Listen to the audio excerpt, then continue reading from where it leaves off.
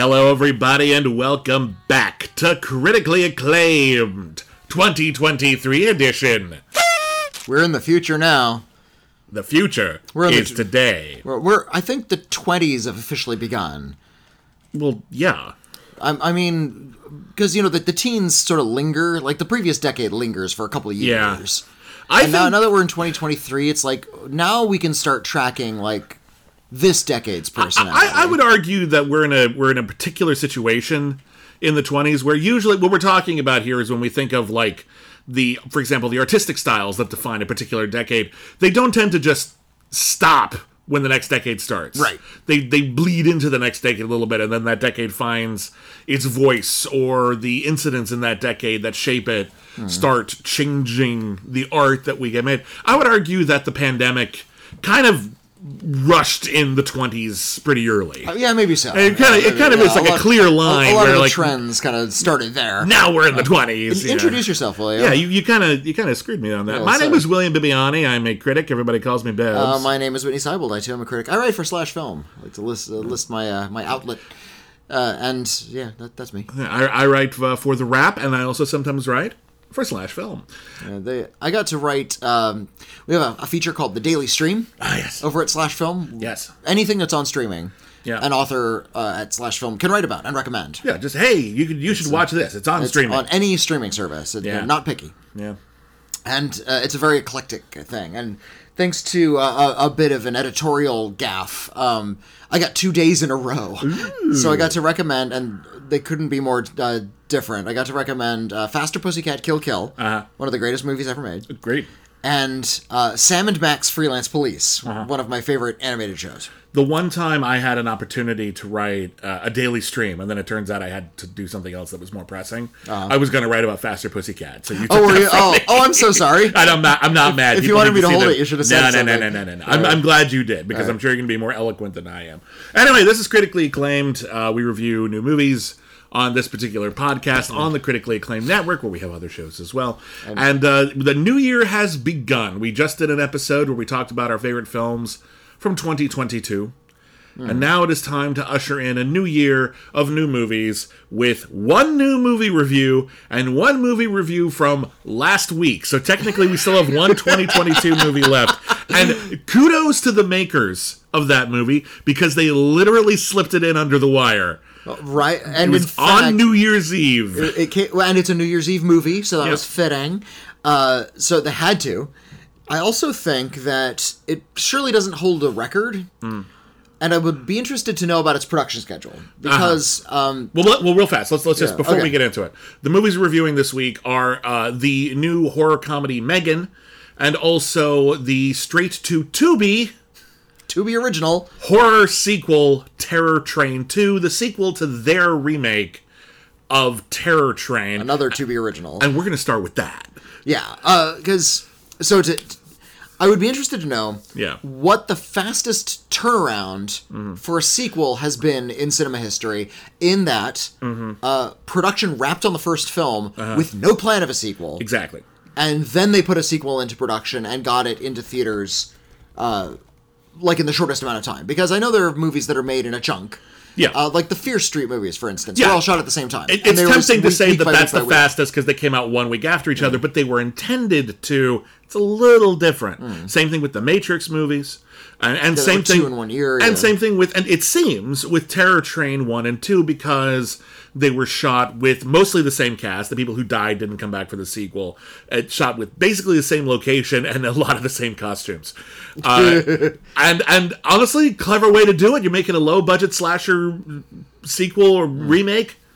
Make another one. Yeah. Do it. You're already there. You're already shooting it in a couple of weeks. So I would bet, although I don't have the information in front of me, I would bet cold hard currency that they shot them both at the same time as part of a package deal, probably. It's entirely possible. Yeah. Because the Terror Train remake came out just last October. Yeah, October to December. Yeah. Part 1, Part 2. I didn't see Part 1, but I've seen Part 2 now. Real fast. Can you tell me? Real fast. Right. My theory for the films that were probably the shortest distance between the release of the first one and the release of the sequel would be the Breakin' movies. Yeah, because that was like 7 months, I think. Give or take. It was May 4th, 1984. That was the release of the first breakdancing movie, Breakin', which was an unexpected smash hit, and they fast-tracked the sequel into production, and they did it so fast that Breakin' 2 came out December 19th, 1984. That same year. Barely 6 months later, basically. Like, I think technically 7. Okay. So I can't think of one that was definitively not a planned sequel that came out that fast. Yeah. I do know that I think Son of Kong came out within 1 year of King Kong. Yeah. And I'll look that up real fast. But yeah, I don't know the release of Son of Kong, but yeah. Son of Kong came out in 1933. It came out December 22nd, 1933. And King Kong came out March 2nd, 1933. So not quite as fast as Breakin', but also within a year. And that's pretty damn impressive. I know when it came to like certain long-running series, they could just sort of churn them out real fast. Yeah. So, like, if you look at the witchcraft movies, it's like they're doing one of those every, like, 8 or 9 months. So those are probably pretty quick as well. Also, fair point. Yeah. And a lot of the sort of the B pictures that were in a series, the early 1930s Nancy Drew movies, or the Blondie movies, those were cranked out really, really quickly as well. Although, again, how much of that is like an unplanned sequel, and how much of that is like a TV production line? I mean, it's basically a TV production line. Back in the 30s and 40s, they would sell these movies as packages to theaters, and you would promise them this many films probably in a whole set. So although they probably weren't all filmed at the same time, they were probably filmed back to back pretty quick. Yeah. So it's hard to say. The industry was just very different then. But anyway, yeah, so they remade Terror Train. Do you have any questions about that remake of Terror Train? I did review it when it came out. I remember. Is the character of Xander in the first Terror Train? No. Okay, in that case, this is the first instance I know of. The character of Xander is non-binary. Yes. The character of Xander is explicitly non-binary. The characters refer to them as they. Yep. They don't use the word non-binary, but it's everyone uses the right pronouns. They use the right pronouns. Yep. It's just completely accepted. It's completely incidental. It has nothing to do with their character. It's just part of their identity. And they're in a position of power, which is really cool. Yeah, they play the security guard aboard the train that is being attacked by a slasher. So basically, they're the tough person on the train. Yeah, and they get a running gag as well. They get to say repeatedly, "Oh, I have a black belt in karate." Yeah. The first time they say that line, like they kind of like slink in beside like main characters. There is like, "Yeah, how are you doing?" "Well, nothing my black belt in karate won't handle." It's like, thank you, exposition. I'm looking forward to the scene where we get to use that black belt in karate. Sadly, it doesn't happen. There's no fight scene. But I wish the movie was funny enough that I thought that was an intentional joke. Because I'm not 100% sure it is. It might be. But I don't think it's quite funny. Other characters also mention it. Yeah. This might be the first instance of one of the main characters being incidentally non-binary that I've seen in a film. It's not even brought up. There's no one has to have it explained to them. No one, it's whatever. And I don't know if this is one of the first, but it is refreshing. Yeah. That's for certain. And I'm always hesitant to call something the first because it's probably something I'm sure there's precedent, but this is one of the earliest times I've encountered I think it's a very good sign. Yeah, I've seen non-binary characters who are coded non-binary. Oh, sure. That's been happening since the start of cinema. Oh, yeah. Before that was even had a term that people accepted. Even came out. There was... Sure. So I've seen the characters... Right. But it was like something we kind of had to glean in retrospect. No. This one is the first time, explicitly non-binary character. Yeah.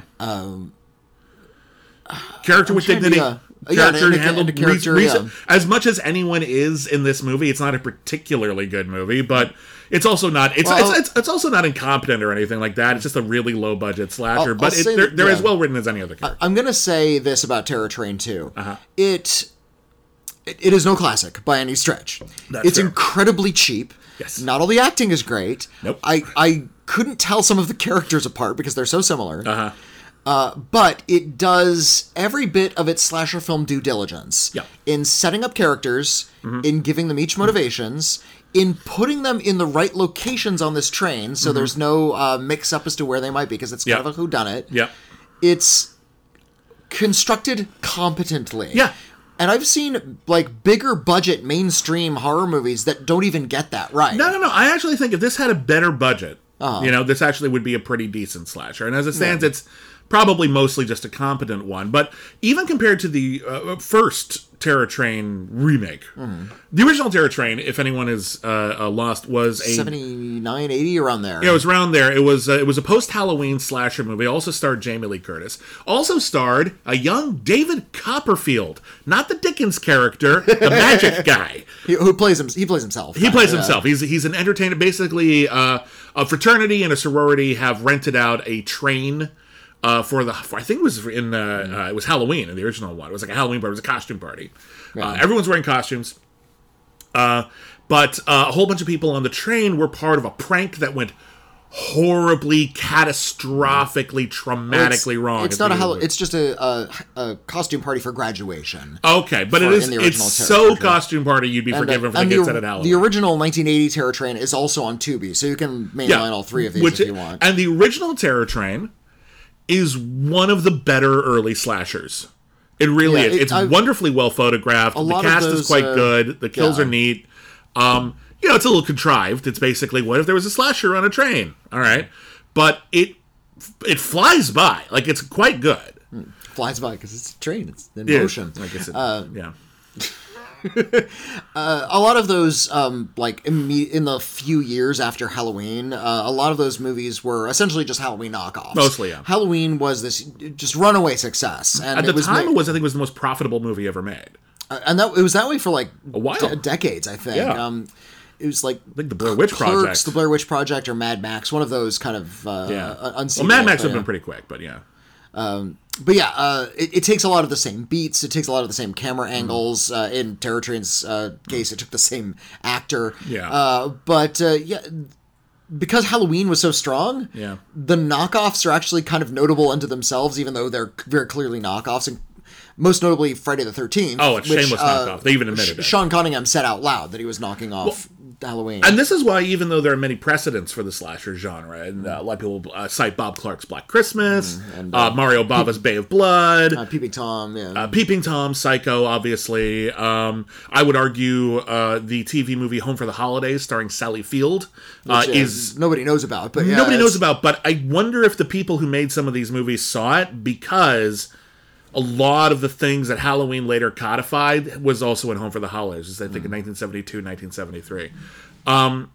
What Halloween did, though, in addition to just being great, which it is, was it laid out a formula that other people could easily copy.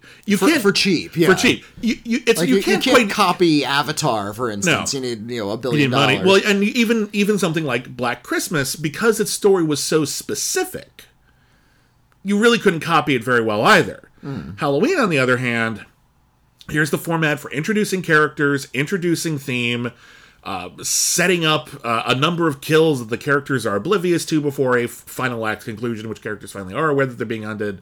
It's easy to follow, and you can change enough of the benchmarks that even if you're following the formula to the letter, they cannot sue you. And it's pretty great, because John Carpenter will. If you recall that Guy Pearce movie, Lockout. So there was this movie Guy Pearce made about 10 years ago now called Lockout, in which he plays like a disgraced former special forces guy who is enlisted in the future, who is enlisted by the government to go into a place where the inmates have taken over a very large asylum and rescue someone. I think it's the president's daughter or something, who is like behind the scenes. Yeah. And get her out. And John Carpenter was like, that's Escape from New York. It's like to the letter, it's Escape from, it's actionably close to Escape from New York. It's just on a space station. Otherwise, same fucking movie. And he won that lawsuit. He did. he successfully sued. So Lockout ripped off Escape from New York. So if you need to change it enough, and Halloween set enough of a template that they were able to change it enough and get it working. I think the president's daughter thing and the character of the guy, like, those were the specific details. Yeah, you need to change those. Like, it can't be the president's daughter, and it can't be an special forces guy. Like, you got to switch it up as men. When, like, Battle Beyond the Stars knocks off Seven Samurai, Kurosawa's not going to sue because it's a science fiction thing. It's a completely different genre. They change all of the characters a lot instead of being specific warriors. Kurosawa did sue Fistful of Dollars and won. He sued Fistful of Dollars, and it's because that one's shot for shot. It's shot, and Kurosawa was on record for saying, "Yes, I thought it was a very good movie because it's my movie." Yeah. Listen, it is a very good movie, but they did not give him credit. They should have. He sued, and they settled out of court. Like, he didn't actually go to court. They settled out of court because he would have won. Because they ripped him off really bad. It's not on record anywhere, but scuttlebutt, like the rumors that he got a huge cut of the proceeds. So I think... And he should have. I think he became a very wealthy man because of that. So you still got to be careful. There's a lot of money in knockoffs. Everyone loves knockoffs, but you got to change enough. Yeah. You cannot... you got to change a lot of stuff. Terror Train changed the location. It changed the backstory. It had an interesting gimmick with the masks rather than a killer in one mask gliding through everywhere, killing everybody. The killer constantly changed masks. They would kill someone, take their Halloween costume, put it on, impersonate them, kill someone, take their Halloween costume. It worked. Yeah, and the motivation was different. If the killer were a single mask wearing Michael Myers type. Yeah. Who is described as being nothing but evil, then John Carpenter would have more reason. But no, this is the long line. Prank goes awry. Somebody might have died, or maybe not, and maybe they're back for revenge. There was a trend in 80s movies where a lot of pranks went awry. Well, this was the time for college pranks. You remember something like Animal House. Yeah. Or, that was just really in vogue on college campuses. Yeah. Or as we called it when I was growing up, bullying. But a lot of genre films opened with a prank going really, really bad. And I mean everything from Terror Train to also starring Jamie Lee Curtis, Prom Night, although those are little kids in that one. Yeah, that's also a prank that goes bad. Prank that goes awry. Even The Toxic Avenger opens with a prank gone awry. Pranks were everywhere. And they're remaking that now. They've been threatening that for a while. They've been threatening that. Arnold Schwarzenegger was going to be in it for a while, actually. Really? I didn't hear about that. It was going to be one of his big projects, like after he returned to acting, and it kind of just got... The Toxic Avenger. I'm glad it wasn't him. It would have been weird, right? It should be, what's his name? The Greasy Strangler guy. He should remake. Good. Let's make it more unwatchable. Absolutely. In any case, it's already disgusting. Anyway, the original Terror Train, very good slasher, like a legitimately upper echelon, one of the better slashers out there. And I was always kind of surprised that it's kind of a specific setup, but I was always kind of surprised we never got a sequel.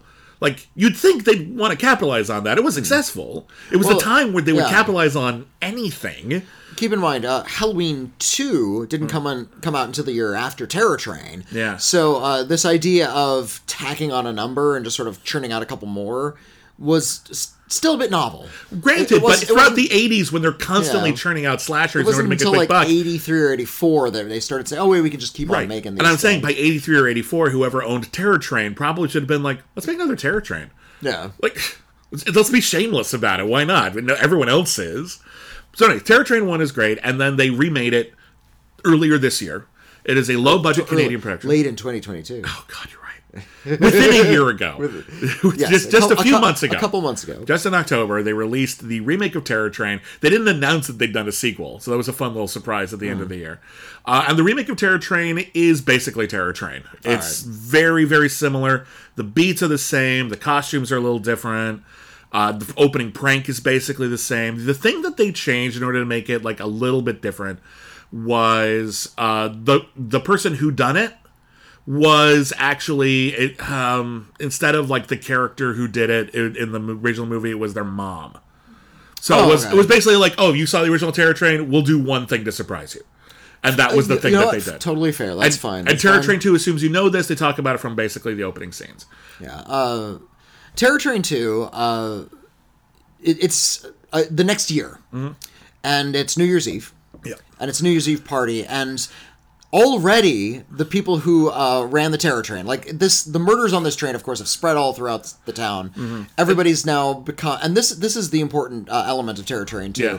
All of the survivors are now internet celebrities. Yes, whether they want to be or not. Yeah. Most of them don't. some of them were getting off on it. And there's a website in play. What's it called? Like Murder Mayhem or something like that, something really tasteless that is sort of talking up the celebrity of the survivors. Yeah. What if there was a subreddit for serial killer slasher survivors? That is a more poignant criticism of internet celebrity culture than the last dozen films I've seen about internet celebrity culture. Yeah, pretty much. And I will say this, I actually think it's a topic that they kind of covered a little bit in Scream 4.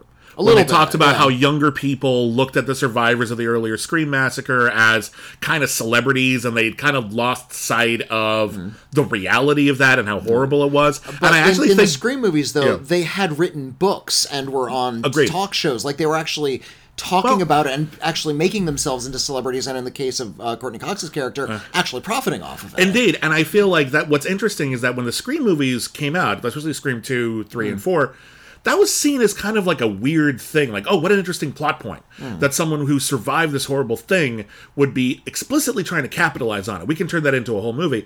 Here, we've reached a point in our culture where that's just understood.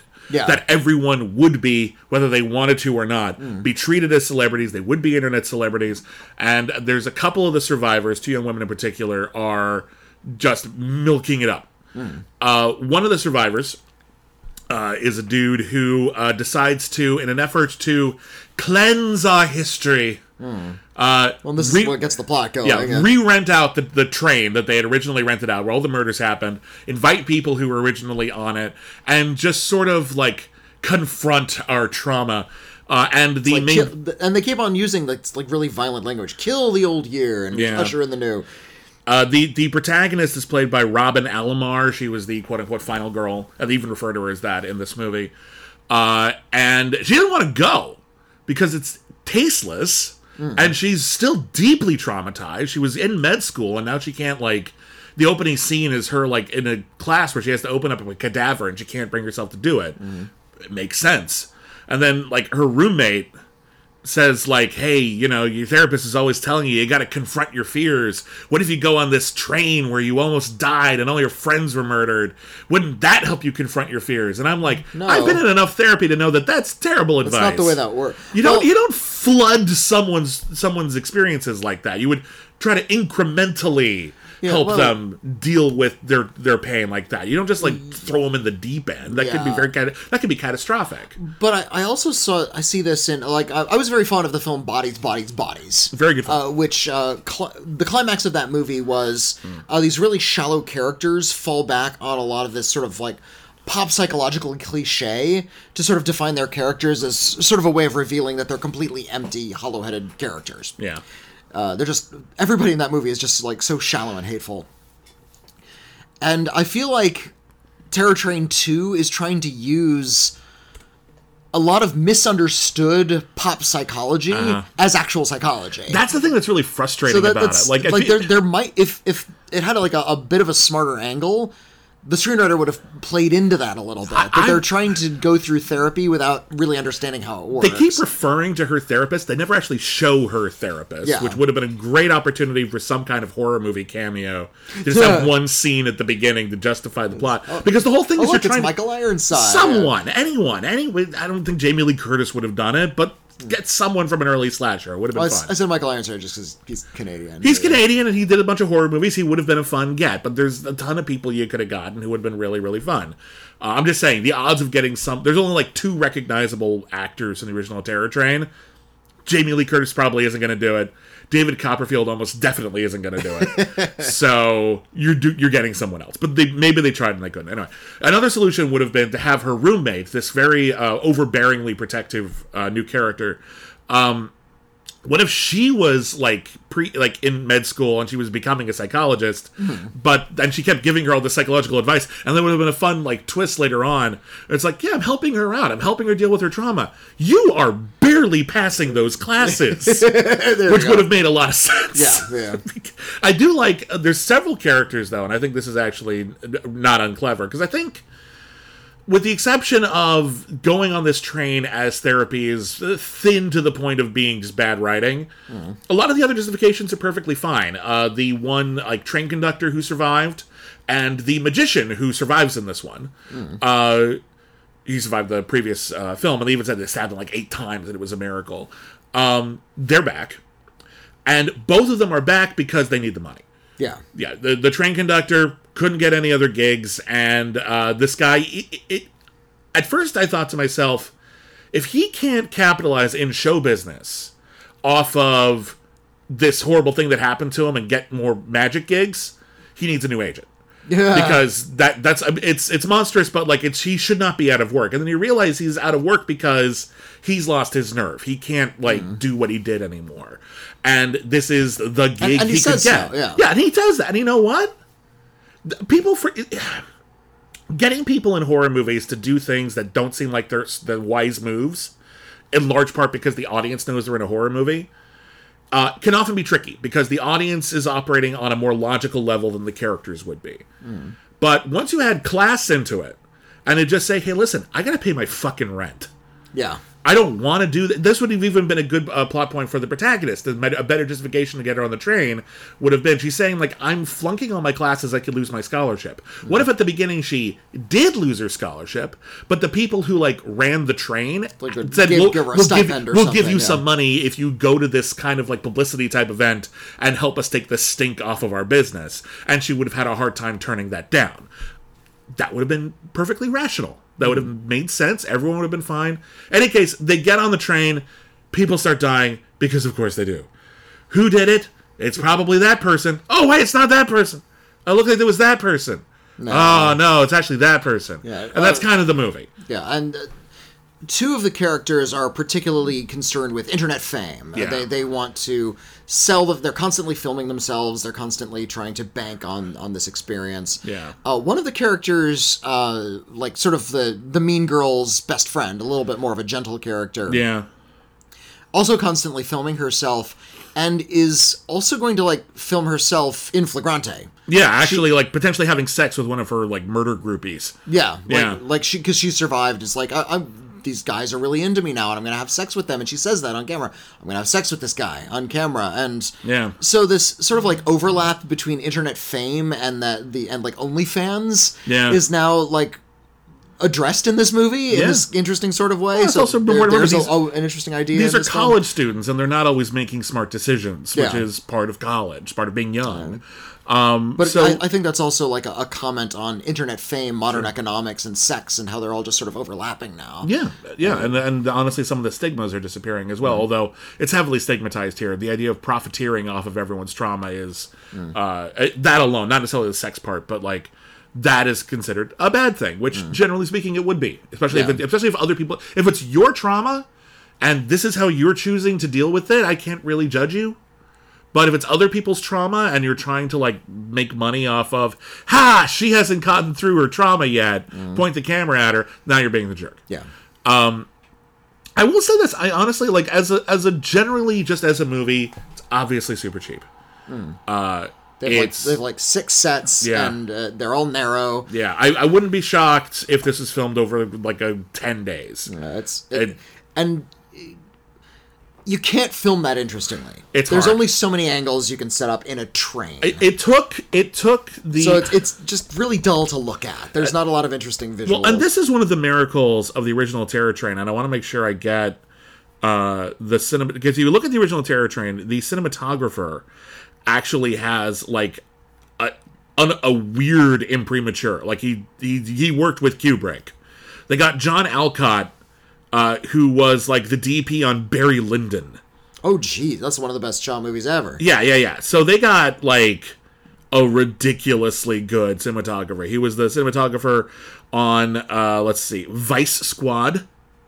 Oh, the Wings Hauser movie? Yeah. Oh, Vice Squad's a special film. He was cinematographer on The fucking Shining. It came out the same year as Terror Train. All right? The dude shot good movies. No Way Out, The dude shot good movies. The dude knew how to make even a slasher set in narrow hallways, exclusively narrow hallways, look great.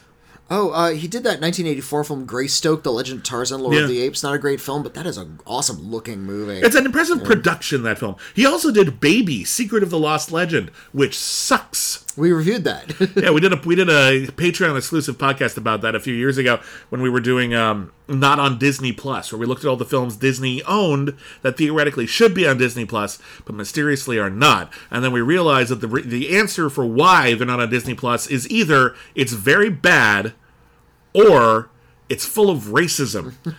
Possibly both. Occasionally we got a few nuggets out of it, but mostly it was one of those two things. And Baby is... It's more boring than anything. It's boring, but it's weirdly violent as well. If you're not familiar, Baby, Secret of the Lost Legend is about people who find a couple of like brontosauruses in the rainforest or in the middle of Africa, the jungle somewhere. And they used like at the time some pretty novel animatronics to actually have like all giant brontosauruses on screen. Yeah, but then like you see like some of them get shot on camera, and it's just really deeply unpleasant.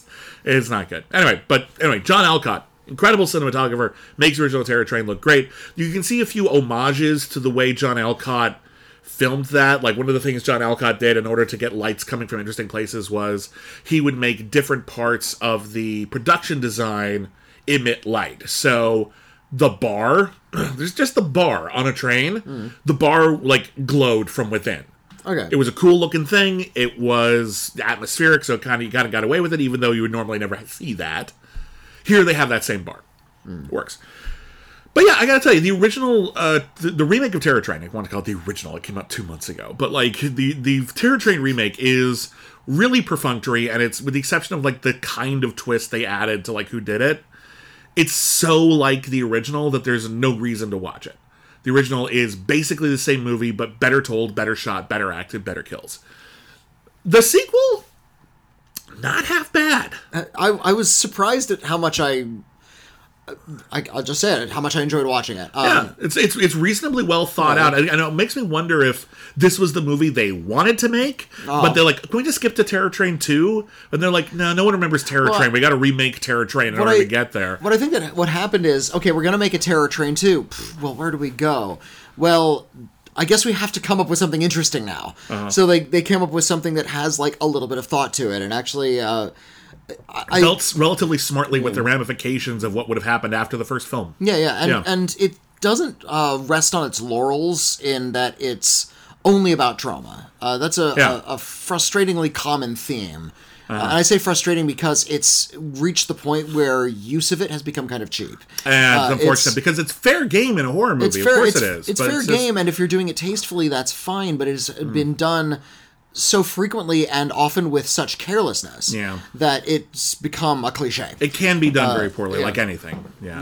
So this isn't just about trauma. This is about the commodification of trauma. And I think that's the more interesting idea in Terror Train 2.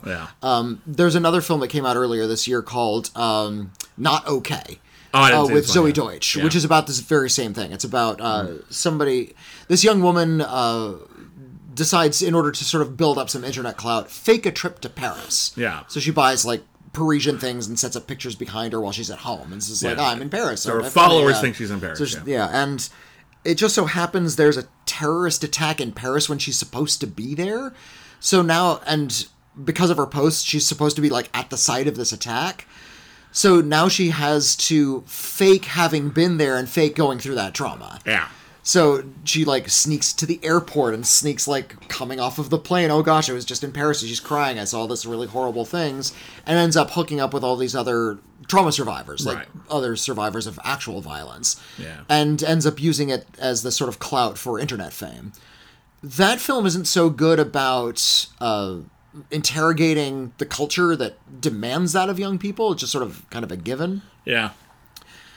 I feel like this one, in staging the characters so much more broadly, and because, quite frankly, they're not as good actors as Zoe Deutsch. For the most part, no. Like, there's some are better than others. Some are better than others. None of them are really great. Again, this isn't like a material we're dealing with here either, but this one I think does go a long way to show like kind of the moral rot of the characters and how not caring about death is a big part of their brand. And it actually has like a note of cynicism to it that strengthens it. Honestly, like it feels like the sort of ideas and the sort of execution you would see in like the pitch package for a Scream movie. But hopefully the Scream movie would be, more polished, wittier, have a better cast. But if you can look inside a flawed movie and pick out the things that are actually like quite good and focus on them, Terror Train 2 is not bad. It's not bad. Yeah. No, it's actually, the first one, not particularly good. This one, not particularly bad. The flaws, the script isn't very witty. The dialogue's pretty boring and perfunctory. So the actors are just sort of doing their jobs rather than really kind of coming up with something quirky and weird. There's this asshole character at the beginning. I recognized him because he's on Star Trek Strange New Worlds. He plays like an ensign. I looked him up. And I feel like he's sort of like introducing the fact that we're sort of in this asshole world. Like all of the characters are assholes and he's sort of like the entry point. Yeah. But that character is so obnoxious. It's like, could you have written him a little bit better? Yeah. He's not really necessary to this, to be that, quite that caustic. His name, the actor's name is Daniel Gravel. Okay. He was also in Scary Stories to Tell in the Dark. I like that movie. Yeah, and it feels like it's weird. It feels like he's their get. Because he's in the movie for a very short amount of time. Yeah. But he does stand out a bit, yeah. But yeah, the biggest flaw is just its budget. It was made for $3 million. It looks like it was made for $3 million. It looks like it was made for $3 million and it was sharing that budget with another film. Yeah. Which it probably was. That $3 million is probably both movies, I would suspect. If there's a slicker, more expensive version, I think this movie would have been served better by a bigger budget. Not all movies are. Some movies are actually better with smaller budgets. True, but the thing is you have to be able to maximize that budget. Yeah. And work within that framework to get something classy. I feel like there's one of the issues that's occurred in the digital age more than anything is it used to be that if you were making a very, very, very low budget movie and a very, very, very high budget movie, the distance between those two end products was shorter.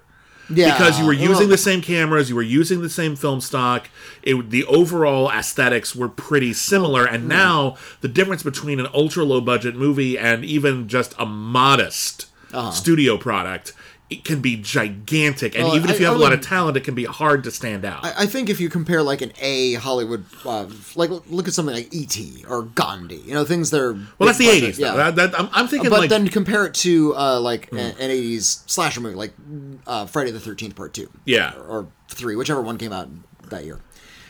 Because you're picking I'm talking about comparable films. You're talking about an epic versus an intimate movie set in the woods. I'm talking about like if you had like a drama set in an office building and a drama set in an office building, you could do the low budget version of that and it could be comparable to the studio product. That's fair. That's what I'm saying. And something really interesting has happened because we started to fetishize the low budget over the course of the last couple of decades. Yeah. That's sort of like the kinds of things that productions were trying to avoid in like the 1970s and 80s are now things that filmmakers are trying to emulate. Yeah. So they're actually like damaging the film and scratching the lenses so they can get more light leaks and like actually set up solar flares. Grindhouse. The film Grindhouse, like added fake film. Like they didn't actually scratch the film. I think it was all a digital effect. Yeah, they added digital effect. Yeah. So yeah, they even put in missing reels at like cute points in the movie. Yeah. Which didn't happen that often. It was actually like a weird thing. Like you would be watching something in someone's private collection and they were missing a reel. You, generally speaking, would not go to a movie theater and they would be missing an entire reel and they wouldn't tell you about it. That was not the norm. I'm sure it happened. I'm sure it happened, but it's the idea. Grindhouse made it seem like that's happened. That every '70s movie was like that. I'm like, no, that was weird.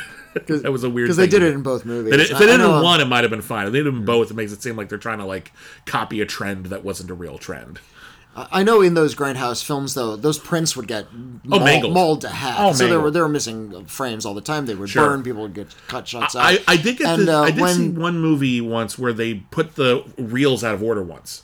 Back then, they switched two of them, and they had to like stop the movie, and they tell us. But that was actually at a UCLA archive screening. Okay, and they came in and said, "Hey, listen, we're sorry. There was an accident. We put the reels wrong. That's why you're confused right now." That's one of the worst things you can do as a projectionist. Such a grievous error. It's gigantic. You just grab the wrong reel. It's a gigantic mistake. And I've done that as a projectionist. What movie? Inherent Vice. So nobody noticed.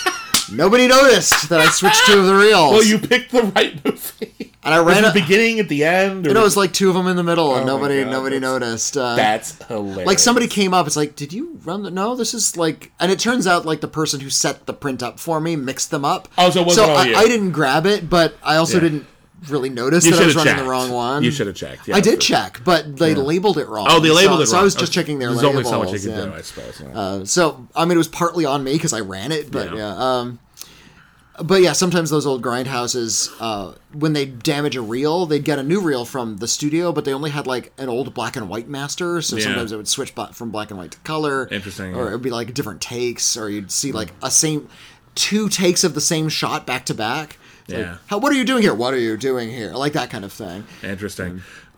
Is this the only 40-minute review of Terror Train 2 online right now? This might be the only review of Terror Train 2 online right now. I think, again, this is not a particularly deep movie. No. But for a $3 million slasher knockoff that appeared on Tubi... Straight to Tubi, this is a first-rate film. This is not a bad film. This is not a bad film. It's not a bad film. It's the kind of movie where if this had been made in like the 70s, it would have looked better. Because they would have been working on actual film stock and everything. And I think nowadays we'd say, like, you know, that Terror Train 2 that came out, it kind of like nobody cared about it at the time, but you watch it now, it's got some smart ideas. It's not bad. Mm-hmm. Like, just we have it now. So, I'm as surprised as you because I thought the remake was really perfunctory. The sequel's an improvement. Who knew? Right. Good for them. Anyway, there's another horror movie that came out. This one actually did come out in 2023. Yes. And this one is... first big release of 2023. Which is usually the kiss of death, because usually the first release of any given year is a movie that the studio was just kind of tossing out there. It usually is counter-programming to all of the big Oscar stuff that got thrown out in December. So very frequently, like 9 times out of 10 lately, the first mainstream movie release of the year is a horror movie. And it's probably not great. Recent examples would include films like Woman in Black 2, Angel of Death, The Devil Inside. Escape Room wasn't bad. A lot of exorcism movies. What was that one with The Rite? It was about a decade ago at this point, the one with Anthony Hopkins. That was late January, but it wasn't the first weekend. Oh, it was, okay, but it was January. It was January. Yeah, but yeah. So like, it's very, very that terrible like requel of The Grudge with the way too good cast. It had like John Cho and Betty Gilpin. I love the original Grudge movies. I haven't seen all of them because there's a whole bunch, but the ones that I saw are really, really scary.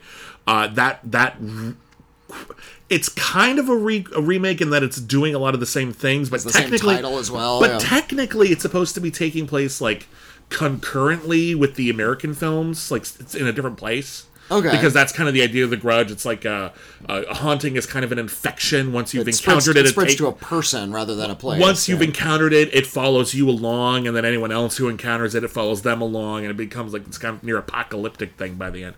Anyway, that American version of The Grudge is way too good a cast for how completely inert it is. It's very, very frustrating. But here we have a new film. It's produced by James Wan, story by James Wan, written by Akilah Cooper, who also wrote the script for the magnificent Malignant. And it's directed by Gerard Johnstone, who did a very well-regarded horror comedy called Housebound in 2014, which I am actually, even though I'm normally a big horror guy, I've actually never seen that one. I haven't seen Housebound either. I heard it was very good, just never got around to it. Akilah Cooper also did a film which I liked and you didn't, called Hellfest. Which was another pretty typical slasher film. I thought the idea was fine. Yeah, it's a slasher film set at a Halloween amusement park, and it's fun. If you've ever been to Knott's Scary Farm or Halloween Horror Nights at Universal Studios, it's basically, what if there was a slasher going around actually killing people and no one noticed because it was indistinguishable to most people from the actual, just haunt stuff that was happening. They call them characters. Yeah. Great idea. Really good cast. It had Bex Taylor-Klaus in that. I'm a big fan of them. I thought it was a great idea. I just didn't think the execution was very scary. Who was that? The actor, like the actress with the short hair who's like really like the spunky best friend character. They're non-binary. The name is Bex Taylor Klaus. It's okay. We correct ourselves and we move on and we apologize. I like them. I think they're a very good actor. They're a very, very, very good actor, and I always like seeing them in everything. They were on Arrow for a while. They were in Voltron: Legendary Defender. I haven't seen any of those, but I like them in Hellfest. They were in The Killing. They're really, really great. And I like Hellfest. And Hellfest is okay. I just didn't think it was great. Malignant is a modern classic. Yes, it is. Yes, it is. And Megan delivers. I'll say does. That. It's one of those things that could overpromise. You see the previews, like, you're going to do it, and they did it. And I'm so glad they did. The premise of Megan, or Megan. It's pronounced Megan. You keep calling it Megan. It's Megan. Megan. They replaced the E with a 3, like in the movie 7. And there's a reason for that, because it's an anagram for Model 3 Generative Android. Which is basically, we really wanted it to spell Megan. Megan, damn it, we got me doing it. So the main character of Megan is a computer programmer.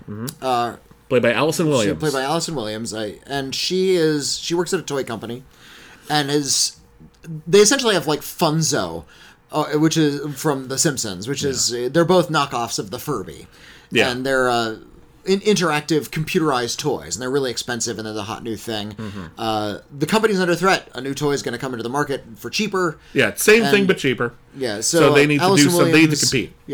Her character is named Gemma, is trying to come up with essentially an artificially intelligent android. Well, what she's asked to do is come up with a cheaper version of their toy. And what she says is... she's been working on this pet project on the side. She's basically just says, I know better, and I'm going to pitch you the more expensive but more impressive toy that'll put us on the map, rather than just keep us vaguely profitable. And the idea is it's going to be basically a life-size doll that is also animatronic, can walk around on its own, and it can interact with and respond to your child's emotions. And it's like such an advanced algorithm. Like, she's a computer programmer. And it's such an advanced algorithm. It can learn how to communicate and learn how to converse and also teach things to the child. All of these things are like big features of this toy.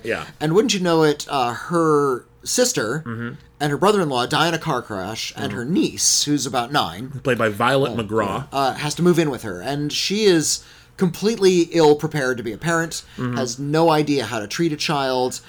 She's very career-oriented. And so she keeps on saying, hey, you're going to be okay by yourself for a little bit while I work. She's 9 years old, who just lost her mom. Hey, listen, she's not going to be I got to go off and work for a couple hours. Here's an iPad. Oh, well, and she's like, her parents were kind of people who, like, cared about their kid, and it was like, I don't want you to be on an iPad all day, so you can be on there for like half an hour a day or something. And Allison Williams like, however long you want, I don't give a shit. And she sees this golden opportunity to test out her robot on a child who desperately needs a friend and someone to connect with, because Allison Williams, she cares, but she also cannot be bothered. She cares, and the only way she knows how to care for a child is, I'll just get her a neat toy. That's something I'm interested in. She's using her own hobby as an excuse to not do what she needs to do. Well, that's the theme of the movie. Well, the theme of the movie is the way that we use various things, whether it's toys or the internet or TV or whatever it is, to distract children instead of parenting them.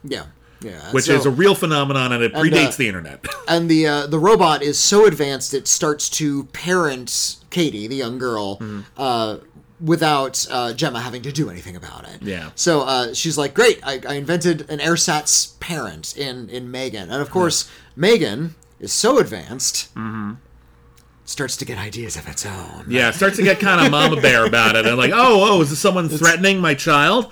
Oh, well, then I will need to do anything to protect that child. So there's a wink. There's these antagonistic elements. There's a mean neighbor with a mean dog. Hey, have you seen Deadly Friend?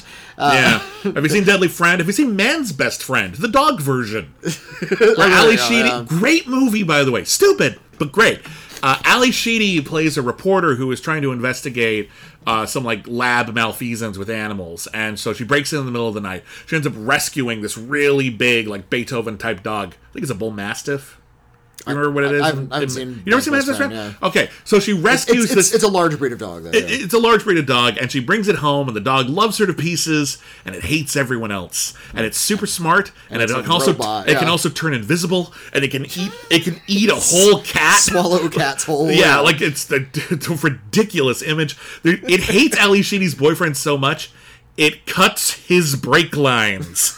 It's a dog. That's the movie we're in. That movie is a hoot. If you liked Megan and you want to see something on that line, that's the movie for you. That movie is absolutely nuts. The thing with Megan is the basic premise is a couple of things. It's killer doll. Yeah, well, it's also Hand That Rocks the Cradle. Someone else is like kind of taking over your kids and getting all stalkery. These are things we've seen before. And in fact, this bears a really strong resemblance to the Child's Play remake from a couple of years ago. Yeah, especially that one. Yeah. Because that one is also about a computerized Chucky. Yeah, he's not like infected by like the ghost of a serial killer in that one. It's actually an AI that's gone rampant. Yeah, and like. Very similar to Megan, it's like takes its protection programming a little too seriously. Yeah. It goes a little haywire and starts turning murderous. It's also a pretty good movie. It better than it gets credit for. Yeah, I think Megan's the better version of it, but Child's Play remake's pretty good. The Child's Play remake is okay, and it actually a big theme of the Child's Play remake is it was built in a lab, like in like a sweatshop in another country. Yeah, and the people who were building it were getting paid like.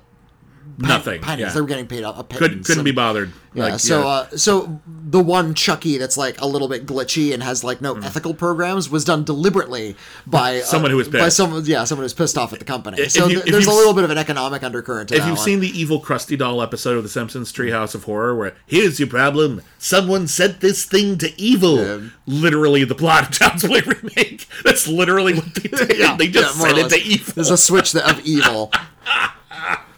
I love it to pieces. And Mark Hamill plays the voice of Chucky. He's good. He's pretty good. And Megan is really good. Megan is a slicker production. Mm-hmm. The Child's Play remake is actually about impoverished people. Yeah. It's people who can't really afford that kind of a toy. Whereas Megan takes place in sort of the high moneyed world. There's a class element to it. Well, that's a lot of behind the scenes stuff at the toy factory. There's one guy who's like the asshole like publicity guy who's like when he finds out about Megan, like the vice president guy. Yeah, but he doesn't actually do anything with the toys. He's just there to sell. And when he finds out about Megan and he sees it in action, he's like, "We're gonna kick Hasbro in the dick." Yeah. This movie's from Blumhouse, the company that brought you Gem and the Holograms, the movie. So I think that's an in joke. Oh, maybe it is. Yeah. Something tells me someone thought that was funny behind the scenes. But yeah, my point is this: it has all the ingredients you've seen in a lot of other horror movies, but I think a lot of this is Akilah Cooper, and I think Jar Johnston nails it in execution because it's in the script, but as I've seen with Hellfest, you can have a really solid script and not a great execution. Yeah. Here, they're clearly all on the same page, and they understand when this story needs to be taken seriously because thematically, it's well thought out. It actually all tracks. It has a certain sense of coherent internal logic, both within the plot and within its own ideas and its own moral sort of guidebook. But it also understands when what we're looking at is fundamentally ridiculous. Yeah. And there's so many really funny scenes in this, but they don't detract from our emotional connection to it. That's hard to pull off. Well, the filmmakers were wise to focus on the human characters. It wasn't all about Megan. And in fact, when the mayhem finally breaks out, there doesn't seem to be like a catalyst for it. A lot of Megan's weird, violent behavior doesn't seem to be learned from anywhere. There's not one of those scenes where Megan is like watching a kung fu movie and learns kung fu. That was in the Child's Play remake. He's watching a Texas Chainsaw Massacre movie. Yeah. And that's where he got the idea to murder, which is it's a little on the nose, but it's fine. Yeah. But here, the idea is it's just, here's something that was created by someone with a shaky moral compass, and they were made without one. Yeah. And there's even a fun bit, like there's all these really great details where you just see how like Allison Williams, super brilliant, totally thoughtless. Yeah. Where she tries to like, they're working on Megan in a lab, and Megan has already like been interacting with the little girl. The character's name is Katie.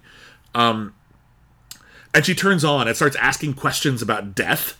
And they're like, "Oh, we do not want to have this conversation with the doll, and we're not ready to answer those questions anyway. So Megan, turn off." And she's like, "Only Katie can turn me off. You didn't set any parental controls on it?" No. That's such a stupid thing to do, but it's kind of thing if someone who was expecting the doll to do all the work wouldn't think of that. They're not even thinking about their basic responsibilities.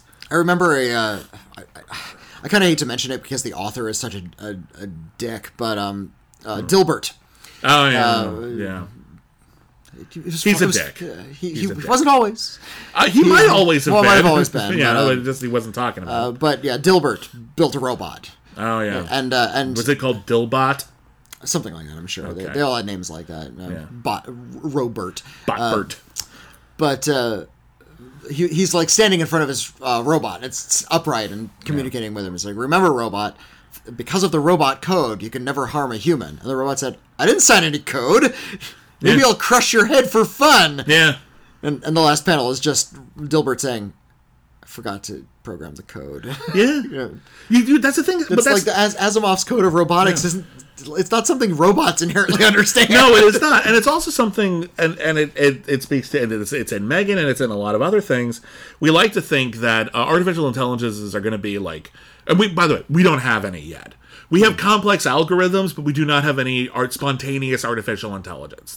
Because they know they use the term, but it's not. We need to stop using that term because it's not accurate. They're just copying shit that they've been programmed with. And they're doing it in a complex and sophisticated enough way that they can trick you into thinking that they have artificial intelligence, but they're not. Where was it? But they know what we teach them, and they are programmed with not only what we teach them, but also with their subconscious biases. And you run into this constantly. With a lot of technology. And that's why I like that movie Ex Machina. Yeah. Because that's specifically about biases, specifically about sexist biases. Yeah.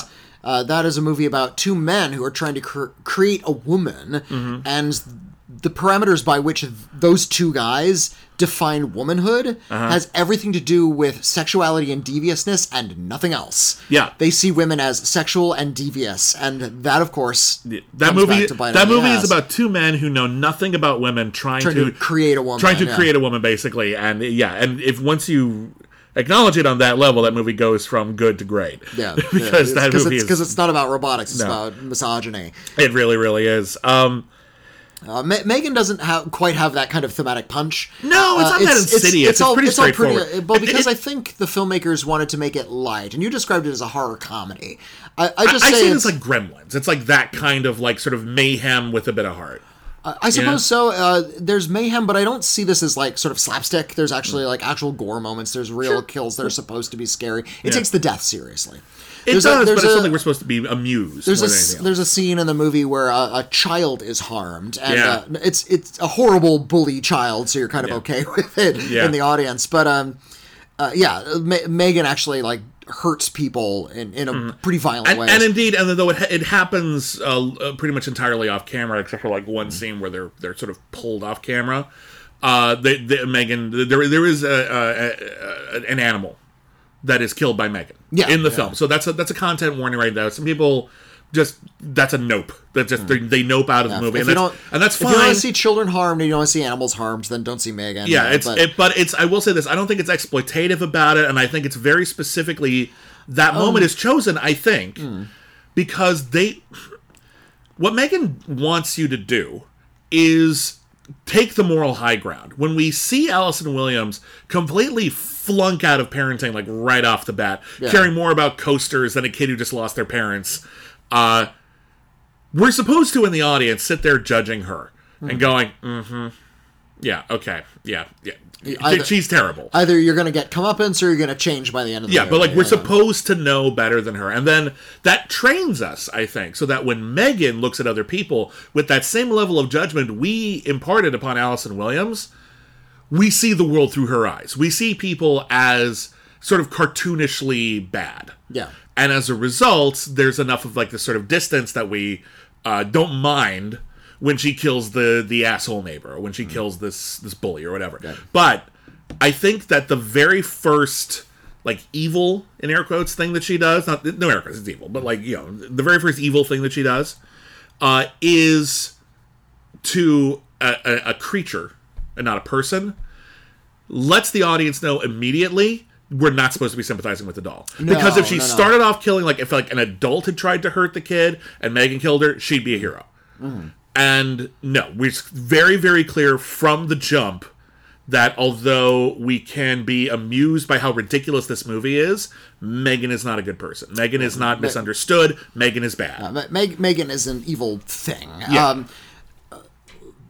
There's some ridiculous moments in the movie that make no logical sense whatsoever. Why is Megan dancing there? I don't care, because Megan's dancing is very amusing. It is. That was the scene everyone glommed onto in the trailer. It's completely perfunctory. It has nothing to do with anything. The dancing, like there's one scene earlier where they do like a little bit of dancing, but it's not important to the character of the scene. It's so fucking random. Yeah. It's so.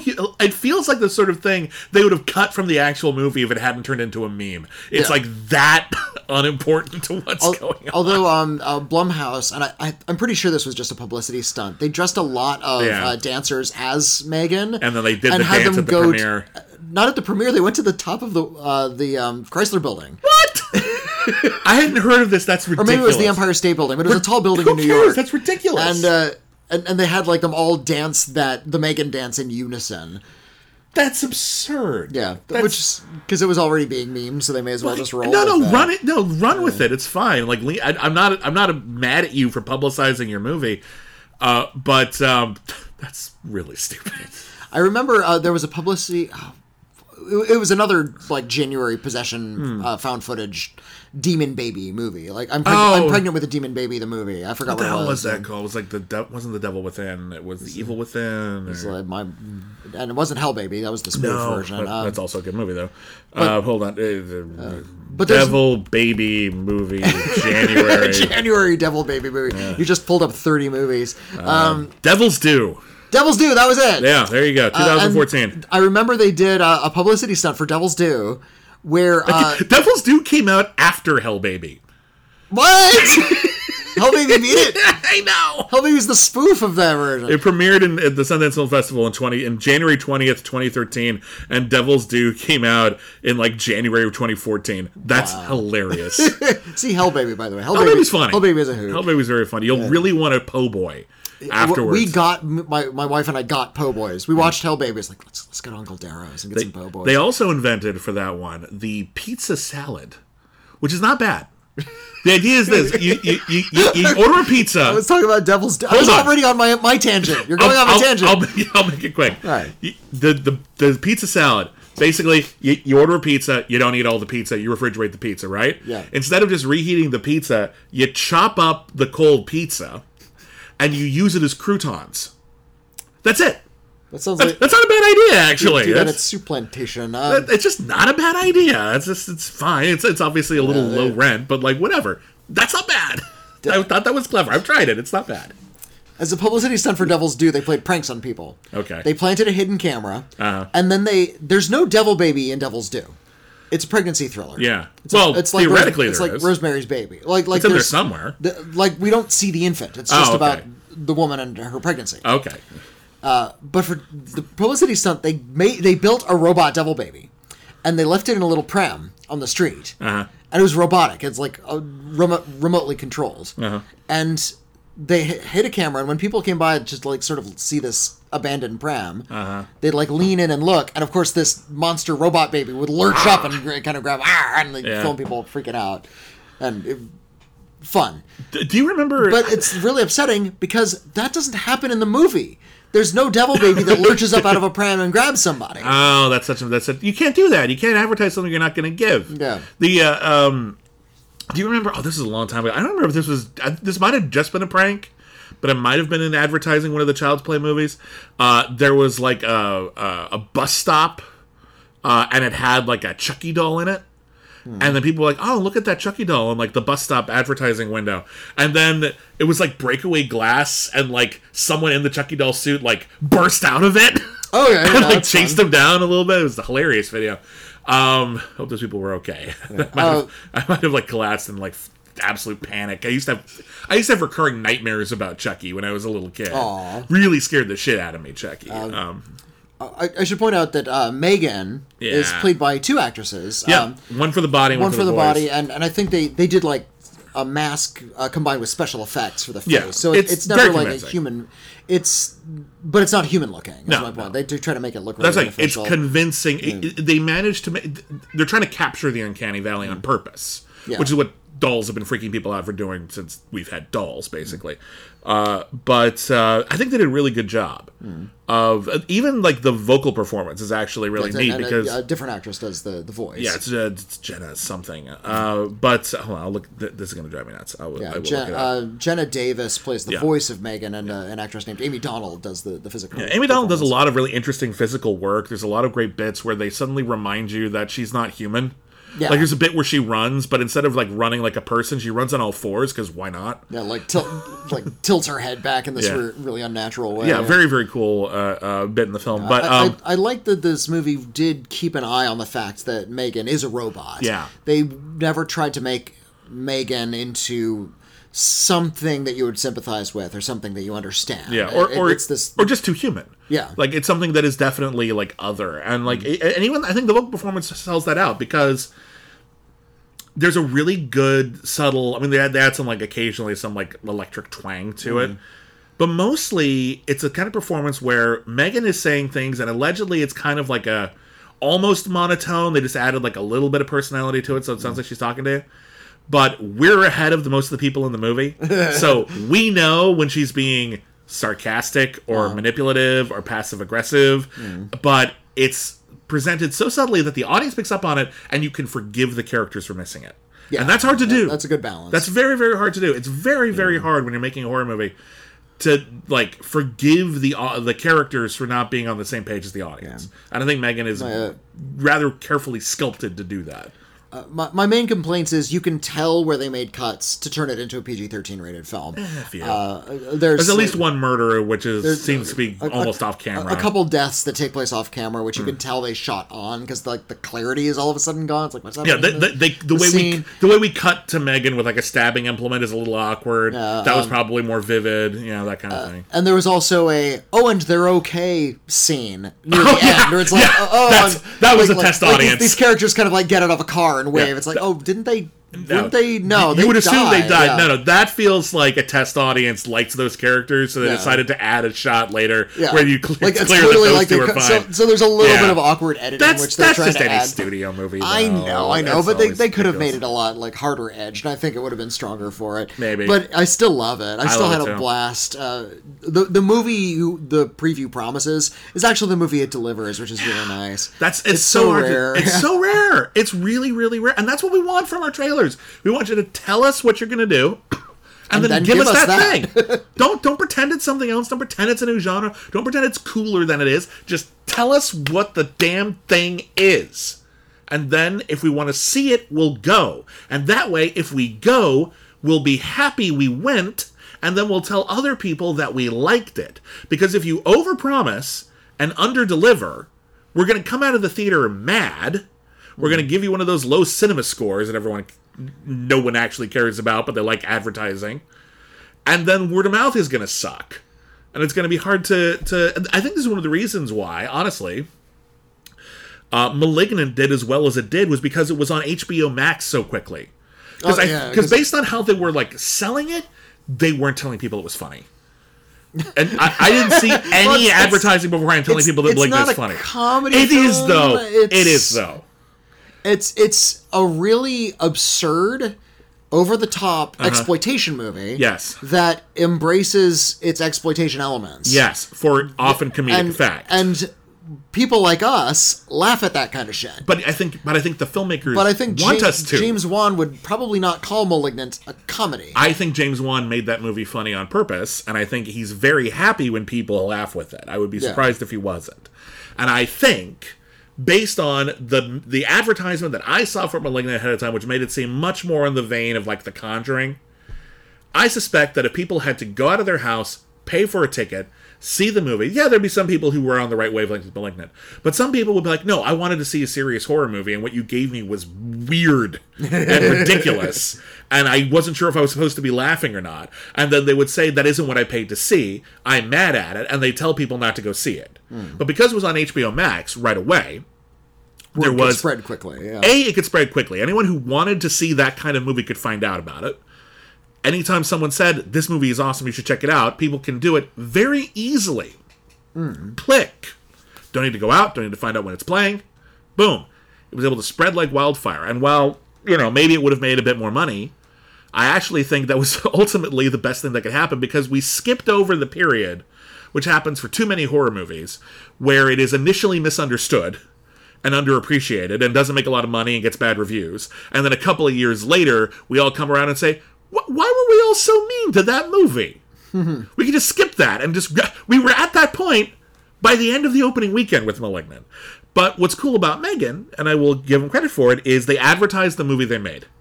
And the movie they made was actually genuinely good and gave us everything you could pretty much want from that. Yeah. While, I will say this, without going into any detail about it, very organically setting up sequels. There's a couple of bits in the movie that are they don't stick out like a sore thumb. It's not like a post-credits sequence where, like, the Megan comes out of the ground and says, I'll be back! Like, no. It's in there. It's not hidden. It's going to be totally fair game because they've already announced that they're going to do another one. And it makes sense. Yeah, it's not going to be like Terror Train where you have to bend over backwards to get them back on the train. It's like, no. We're going right there. One of my editors suggested they call it Me Again. Oh, that's not bad. M3 Again. That's not bad.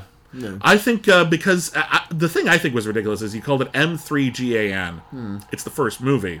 When you hit Megan 3, you're going to be really kicking yourself over killing that. So I think I don't think someone else suggested this first. I don't remember who. You go right to MEG4N. Like, that's the second one. I mean, M3G4N, yeah. Yeah, there you go. And then the third one would be about multiple Megans, and it's MEGAN5 with an S. Oh, I was going to say it's like Megan and Debris. There's like a rival robot now. Oh, no, she's got to have like a skipper. Yeah, exactly. Yeah. God. Well, God. Yeah. Anyway, but yeah, Megan's great. Please see Megan. Megan is a lot of Megan's fun. Megan's a hoot. I love the pieces. It's contrived, of course it is, because this is a premise that's been tackled a lot. I think it does it in novel ways. I think it's interestingly filmed. Yeah. And golly, it's so much fun. It's really great. Yeah. It's just a hoot. Like, you'll just be clapping your little hands. Yeah. We spent more time reviewing Terror Train 2. There's more to talk about in Terror Train 2. Isn't that weird? Anyway, that is it for Critically Acclaimed this week. It's the first week of the year. Fewer releases. There's a lot coming out next week, actually, so we're doing a lot of catch up. But, let's do our review roundup. We review movies on a scale of C- to C+. A C- is below average. We don't recommend those movies. A C is average, some good, some bad, more for one audience than another. And C+ is above average. We recommend those movies. Megan, I'm giving it a big ol' C+. I give it a C+ too. Super entertaining and smart and well thought out. And this is like the kind of exploitation fun you want out of your January movies. Yeah. You understand that these are exploitation movies. Sure. You understand that they're lower budget than some of the bigger films. And by the way, exploitation movies means you're exploiting the audience and their desire to see sort of prurient or stupid crap. And as prurient stupid crap goes, this is one of the higher ones. Well, this is really quite good. I think it's too smart to be stupid crap. I think it's actually not. It's intelligent. It knows how to hit these stupid crap buttons, but in a smart way, because they're smart filmmakers doing it on purpose. If you've seen Child's Play, especially if you've seen Deadly Friend or the remake of Child's Play, I think that it bears really strong resemblances to those movies. The Anne Ramsey scene in Deadly Friend is pretty much reenacted, like almost shot for shot in this one. Slightly different death, but basically the same scene. Yeah, exactly. It's amazing. The actress they got to play the main neighbor even looks a little bit like Anne Ramsey. Like they gave her the same hairdo. I wouldn't be surprised if it was on purpose. I really wouldn't. So big ol' C+ from us for Megan, and I'm curious overall where you're going to land on Terror Train 2. I'm going to give it a C. This is not a C+ kind of a movie. No. But I'm giving it a C because it actually, like, has a thought in its head. Yeah. And is a little bit of wit and thought in this zero budget kind of a movie, which they could have sleepwalked through, and they didn't. They actually did some things in it, and I'm appreciative whenever there's an idea in a movie, even if it's really cheaply done and maybe not necessarily terribly witty. There's a phenomenon I've talked about before. It's called the 4-star, 3-star movie. It is a movie that, because of its ambition, could never be more than 3 stars, but it is as good as it can get. Yeah. So it's a 4-star, 3-star movie. Yeah. This is like a 2.5-star, 1-star movie. Like this is like this. All the pieces were there for this to be just awful, but because it was they put some thought into it. They actually like had something they wanted to talk about. Yeah, and they tried to give their characters like something interesting on their minds, and there's some good representation in it as well. They overachieved, but because of the nature of the production, the best they could do is a 2.5-star, or our version of it is sort of a mid or high C. Yeah. So good for them. Just want to say, good for them. You didn't have to, but you did, and and I've said it before. A good script saves everything. A good script doesn't cost you more than a bad one, or at least it shouldn't. So. You wrote a better Terror Train 2 than you probably normally would have seen, and that made all the difference. As good as a version of something like this we're probably going to get. Yeah, and kudos to you. Anyway, next time on Critically Reclaimed, we got new movies. Yeah, we got there's a new House Party coming out. That's right, there is. Yeah, there's a new Gerard Butler movie. It's called Plane. Not even Money, just Plane. There's Shin Ultraman is having some screenings. I'm looking forward to seeing that. I hope I can see Shin Ultraman. I really want to see Shin Ultraman. From the makers of Shin Godzilla.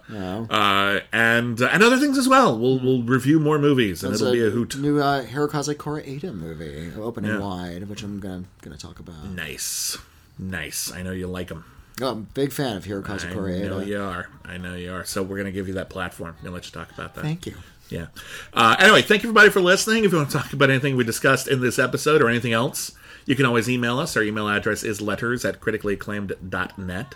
Whitney, what is our P.O. Box? It is, send us a physical letter to the Critically Acclaimed Network, P.O. Box 641565, Los Angeles, California, 90064. If you want to listen to this podcast and all our future podcasts ad-free, you can head on over to our Patreon page, patreon.com/criticallyacclaimednetwork. $1 a month gets you the ad-free shows, but we have other tiers with a lot of exclusive programming, including our weekly Star Trek podcast, All Our Yesterdays. We're reviewing every single episode in order.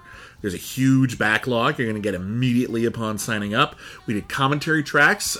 Speaking of how shitty January can be, we just released a commentary track for the notorious box office dud Monster Trucks, starring MacGyver as a guy whose truck is an actual monster, or his monster is an actual truck. And other things as well. Yeah. So thank you to all of our patrons, without whom we could not be doing this. And we're incredibly grateful to you. And we hope everyone has a Happy New Year. Happy New Year. Happy New Year, everybody. Never forget, everyone should have a Happy New Year. I want to go to the midnight show. I'm sorry, what?